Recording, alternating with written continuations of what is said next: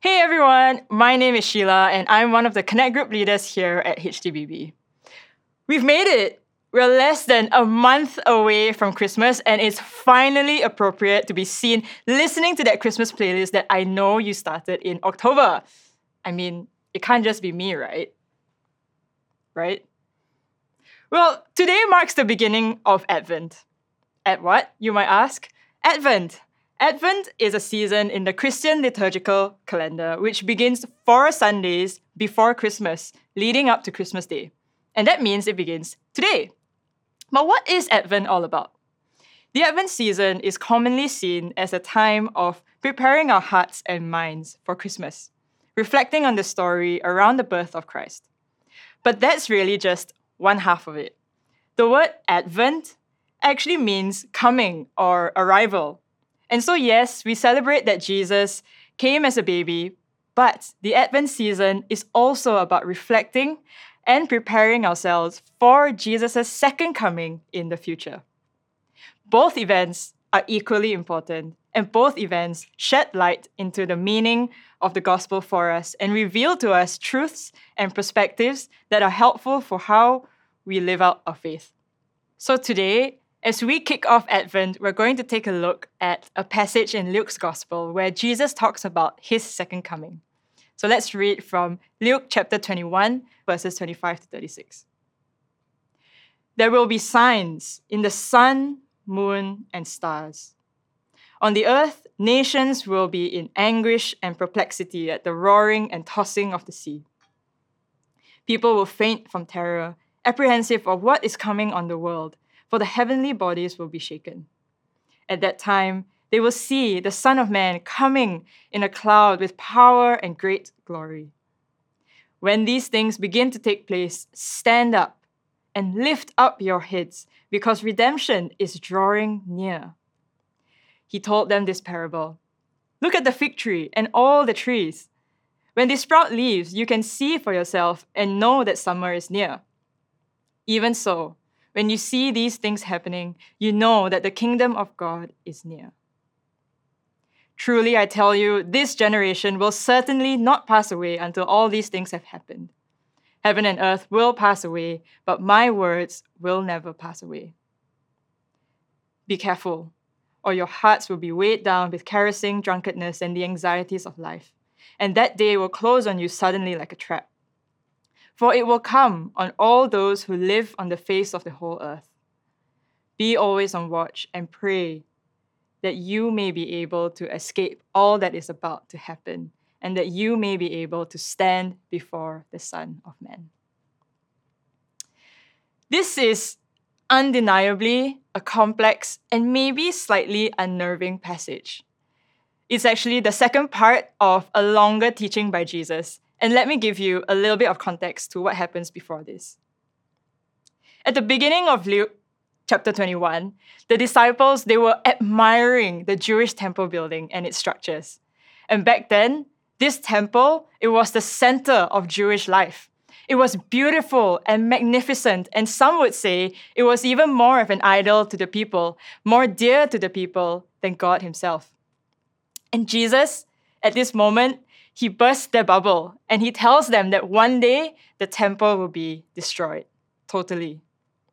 And devastated, they ask him to tell them when this destruction would happen. And that's when Jesus begins his teaching. In the first half of his teaching, he talks about the events that lead up to the destruction of the temple.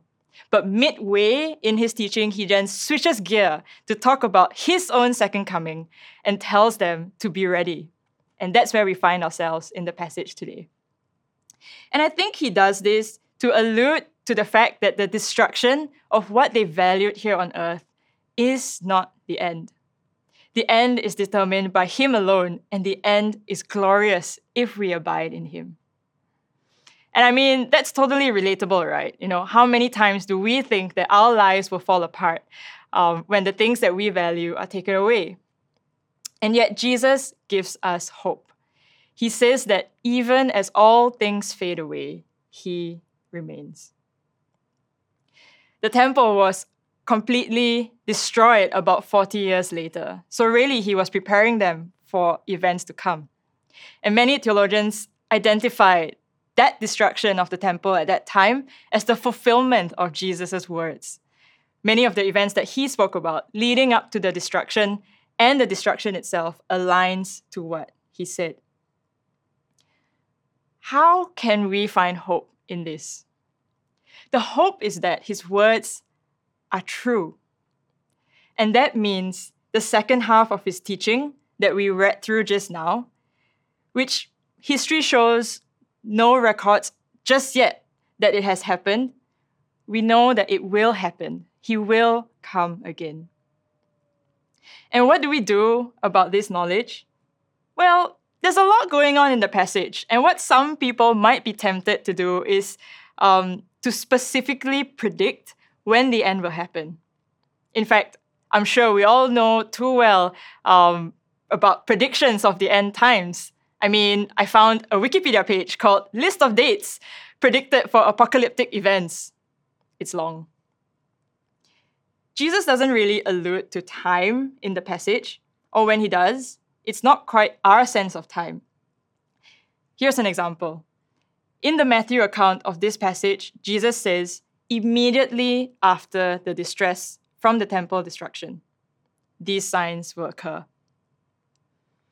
At the time of listening, this probably caused the disciples to think that Jesus' second coming was going to happen immediately after the temple destruction.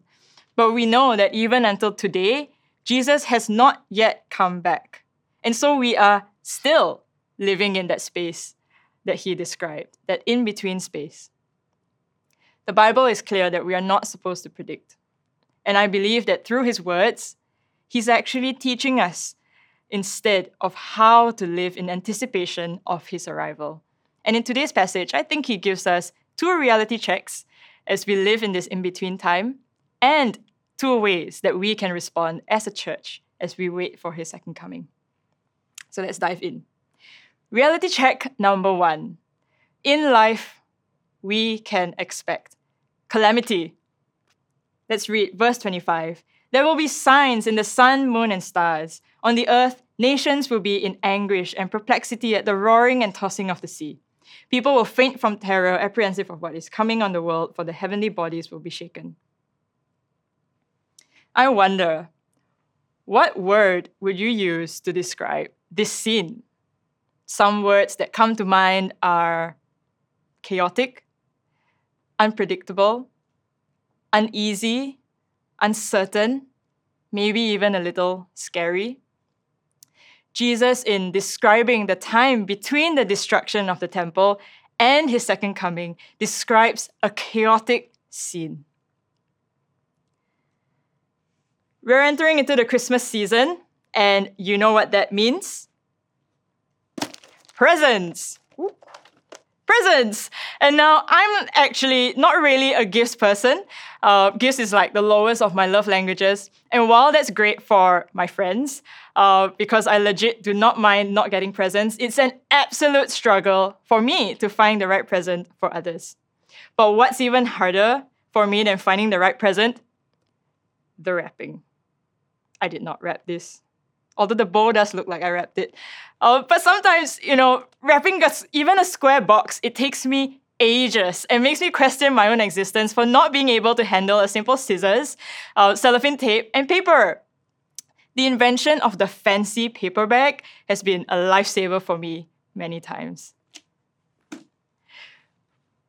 But some people, they are amazing at wrapping.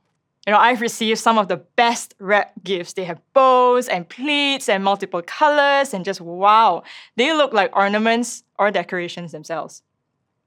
But here's the thing, and also my saving grace. The gift is not the wrapping. How odd would it be if I received a really well-wrapped gift and just never opened it because it was too pretty? I mean, it's really strange, right? And it definitely wasn't the intent of the giver at all. The real gift is what's on the inside. But how often do we try to wrap our lives in pretty wrapping?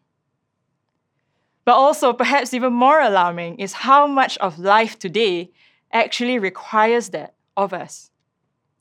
When we apply for jobs, we write our resumes and our portfolios. When we set up our Facebook, Instagram, online dating profiles, it's all about the curated image that we want to put forward to others. This is most exaggerated on social media. I mean, just take a look at the pandemic. What we see on Instagram are people exercising, picking up new hobbies, being extra productive, making sourdough bread. Heck, even I posted my attempts at making sourdough bread. And never the mornings that I lay in bed, too defeated to face yet another day of the MCO. We spur each other on with phrases like, you need to, dress to impress, or don't let them see you sweat, or put your best foot forward, which are all really good advice for some situations. But at what point do we start to believe that the wrapping is life itself? Or that the wrapping is what life should look like? And if it doesn't, something's not right. Life is messy. And I wonder how you feel today listening to this message. Maybe you're in a good season and you've managed to get yourself going well in the endemic. Or maybe you're still figuring things out, or things really are not quite what you imagined it to be. And that's okay too. Mess is okay. The Bible is often a lot more honest about the messiness of life than we are. As we read through the pages, we are told to expect that life has seasons of up and downs, that pain, suffering, grief, sorrow, injustice, emptiness are just as real as joy and peace and contentment. Jesus paints a picture of calamity not to scare us, but to prepare us and to comfort us. Somehow, in his honesty, there's security. It means we don't need to be surprised. We don't need to hide, and we don't need to be ashamed if our life doesn't look like the wrapping that we chose, because the gift is not the wrapping. Our lives aren't any lesser when it gets hard and messy than when it's breezy and joyful. All of it together equates to life. We find our stride amidst the calamity by fixing our eyes on Jesus. Because as he says in verse 28, when these things begin to take place, stand up and lift up your heads because your redemption is drawing near. Calamity is not a sign that the kingdom is far. It's a sign that God is drawing near, and we can feel his closeness even more so in the chaos. Reality check number 2. Temptation follows calamity. Verse 34. Be careful, or your hearts will be weighed down with caressing drunkenness and the anxieties of life, and that day will close on you suddenly like a trap. Have you ever ignored the warning label on stuff, or just forgot to read them? Like maybe on electronics or clothes, or maybe just ignored warnings in general given as advice. When I was in university, I had this bright orange blouse that I really liked, and I brought with me to London. And I can't remember what it was made of, but it was kind of this shiny, silky material that perhaps on hindsight, looking at it, I should have known that it shouldn't have gone into the washing machine. Anyway, my mom saw that I was bringing it, and she told me herself when I packed it, and specifically said, this needs to be hand washed only and not go in the washing machine. I suppose you can guess what happened next. Without thinking, I just lumped it with my other laundry and off into the washing machine it went. Needless to say, the blouse was kind of ruined. But worse than that, every other thing I owned that I put in the laundry together turned shades of red, pink, and orange. Everything. Tragic. I was wearing pink tie-dyed socks for months. But lesson learned, I have since always made sure to read laundry labels for all my clothes. Jesus gives us a warning label for life. He knows that we will find it hard to focus on him. And he says that a direct result of the calamities of life is that we will be tempted in a direction pulling us away from him. There will be temptations in life that promise us a solution and escape from the chaos. Another version of the Bible phrases it like this: be on guard so that your hearts are not weighed down and depressed with the giddiness of debauchery and the nausea of self-indulgence and the worldly worries of life. How many of us know that these are precisely what can weigh us down and distract us from a godly purpose in life? In the face of difficulties, it's so tempting to turn to what the world can offer us in place of Him. And Jesus calls it. He knows where we are weak, but He affirms us in His strength, as we will see later on. And He calls these out not to condemn. He calls it out so that we will not be caught off guard, but also so that we will be able to identify when we are getting distracted. And why is it important not to be distracted? He says it is because His second coming will happen when we least expect it, and hence we need to keep watch. Well, at this point, we might be curious about what it really means to be ready, what it really means to keep watch, which leads us to the next section, which is the two responses that the church should embody as we wait for His second coming. Response 1, we go through life together. As we explored earlier, life is not a nicely wrapped present. We don't need to look very far to see that pain, suffering, grief, sadness, injustice, anxiety are all very real. And if not in our own lives, then perhaps we see it in others. Verse 36 says, be always on watch and pray that you may be able to escape all that is about to happen and that you may be able to stand before the Son of Man. Jesus addresses this passage to the disciples, though they would not see the events come to pass. And hence, I wondered to myself, who is He actually addressing when He says all of this? And so I think He means a broader sense of you, which extends to everyone living in the in-between. And that means everyone who would read this passage, including you and me and the rest of the church. And maybe you're sitting at home right now thinking about the reality checks that I just said, wondering how on earth do I get through these calamities and temptations in life? Well, firstly, it's to know, as Jesus said, His words will never fade away. God is with you every step. But secondly, it's to realize that the church is one of God's key strategies and where He concentrates His efforts on people, on communities, coming together, being an extension of His hands and feet for each other. And I think that Jesus speaks collectively to the church because He wants us to come together in the face of these realities. How does that look like practically? Well, firstly, I think the church is a space for both rejoicing and lament. Particularly, I'd love to explore the latter about lament. If we expect life to have calamities and to have its ups and downs, then the church needs to be a safe space where hardship, challenges, suffering, temptation, and evil can be spoken about freely. We shouldn't need to wrap up our lives and tie a nice ribbon when we face each other. Lament is a biblical principle that cries out in desperation against a culture of performance and showmanship. It is our humanity wanting to express itself. It's why Spotify has tons of playlists for sad days, and poetry and art are often anchored in struggle and tension. And I wonder, when was the last time that you felt you could just be? Are there people that you are able to turn to, unrefined, unpolished, just as you are?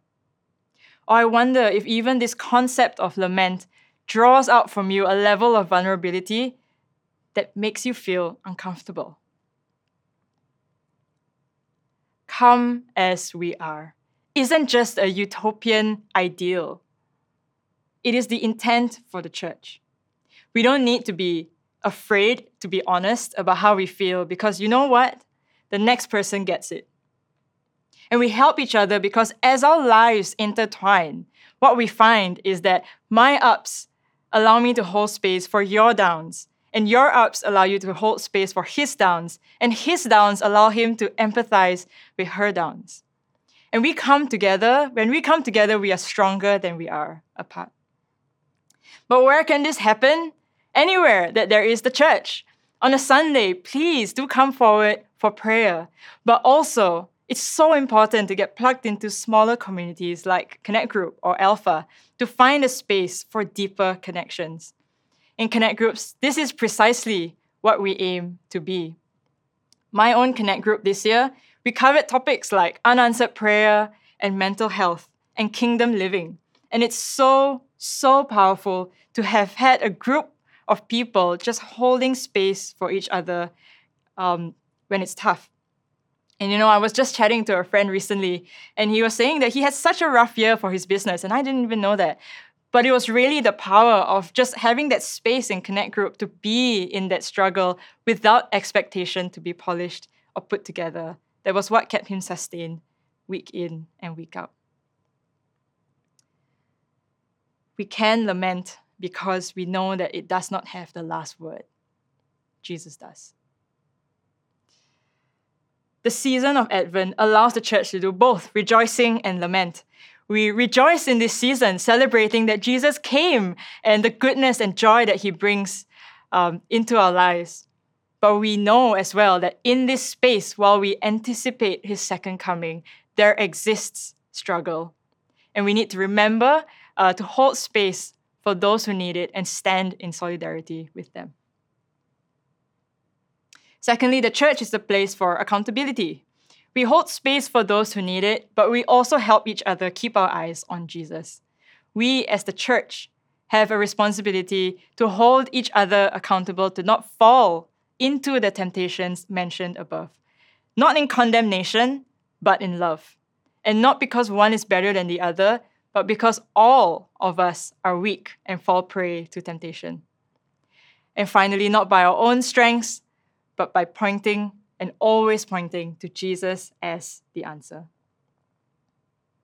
Find friends in the faith who can challenge you to remain in the faith when life storms try to pull you away. And then be that friend for someone else. And lastly, the church is a place of hope. Without Jesus, the church will struggle to be what it needs to be. We can only be all that for each other when we are powered by Jesus. And the hope that we can give each other is that Jesus came once before, he's here by his Holy Spirit, and he will come again for his church. And finally, we move on to the second response by the church, and that is that we stay close to Jesus. Verse 36 is a very interesting sentence. He says, "Pray that you may be able to escape all that is about to happen." Another translation says, "Pray that you may have the strength and ability to escape all these things that are going to take place." And the two words here, strength and escape, sound really oxymoronic to me in the same sentence. I mean, if we had the strength, then we would not need to escape. But what's even more interesting is that the Greek word here for strength means to prevail or to overpower or to get the upper hand. And so in other words, Jesus is saying that in order to flee from calamity and temptations, we need to pray, and that is to ask God for the ability to overcome these things. We don't flee by running away or running around, but by running through. And we don't do it alone, but in prayer, relying on God's ability to overcome for us. You see, I know earlier I said that Advent is about Jesus' first and second coming, but actually there is a third time that Jesus comes into our life. Once in the past, once in the future, and he wants to come into our lives right now by his Holy Spirit. Jesus simplified the 10 Commandments to a simple statement: love God and love others. And I believe a large part of what it means for us to be ready and to be on watch is simply this, that we receive his love for us, and then we extend it back to him and to others. Turning to Jesus is how we weather through calamities and temptations of life. And this is something that we can do over and over again, every day and every moment. He is our space to rejoice and lament. He empowers us to resist temptation and to be transformed. But more importantly, he is our hope today as we live our day to day, and for tomorrow as we anticipate the time that he will come again for us, and where the struggle will end and we will be with him in eternity. Shall we take a moment right now to turn to him, as I mentioned just now? So wherever you're at, you might want to just get comfortable. Maybe you want to open your hands as a sign to say that, hey, Jesus, I'm ready to receive, or I'm open to receiving you into this space that I'm in.